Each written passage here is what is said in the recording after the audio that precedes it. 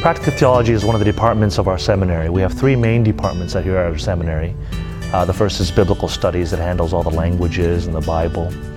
The other is theological studies, which handles systematic theology, philosophy, apologetics, as well as church history and historical theology.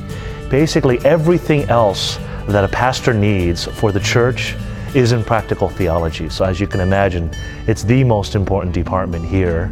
I like to say so, I like to think so, because I think what we're trying to do in practical theology is put legs to everything that we do here at the seminary. For example, we study Scripture, we exegete it, we look at the Greek, we look at the Hebrew to try to understand the meaning of it, to discern it in the right way. But then it's another thing quite altogether to take that truth and that meaning and actually express it in ways that are clear, cogent, comprehensible and compassionate.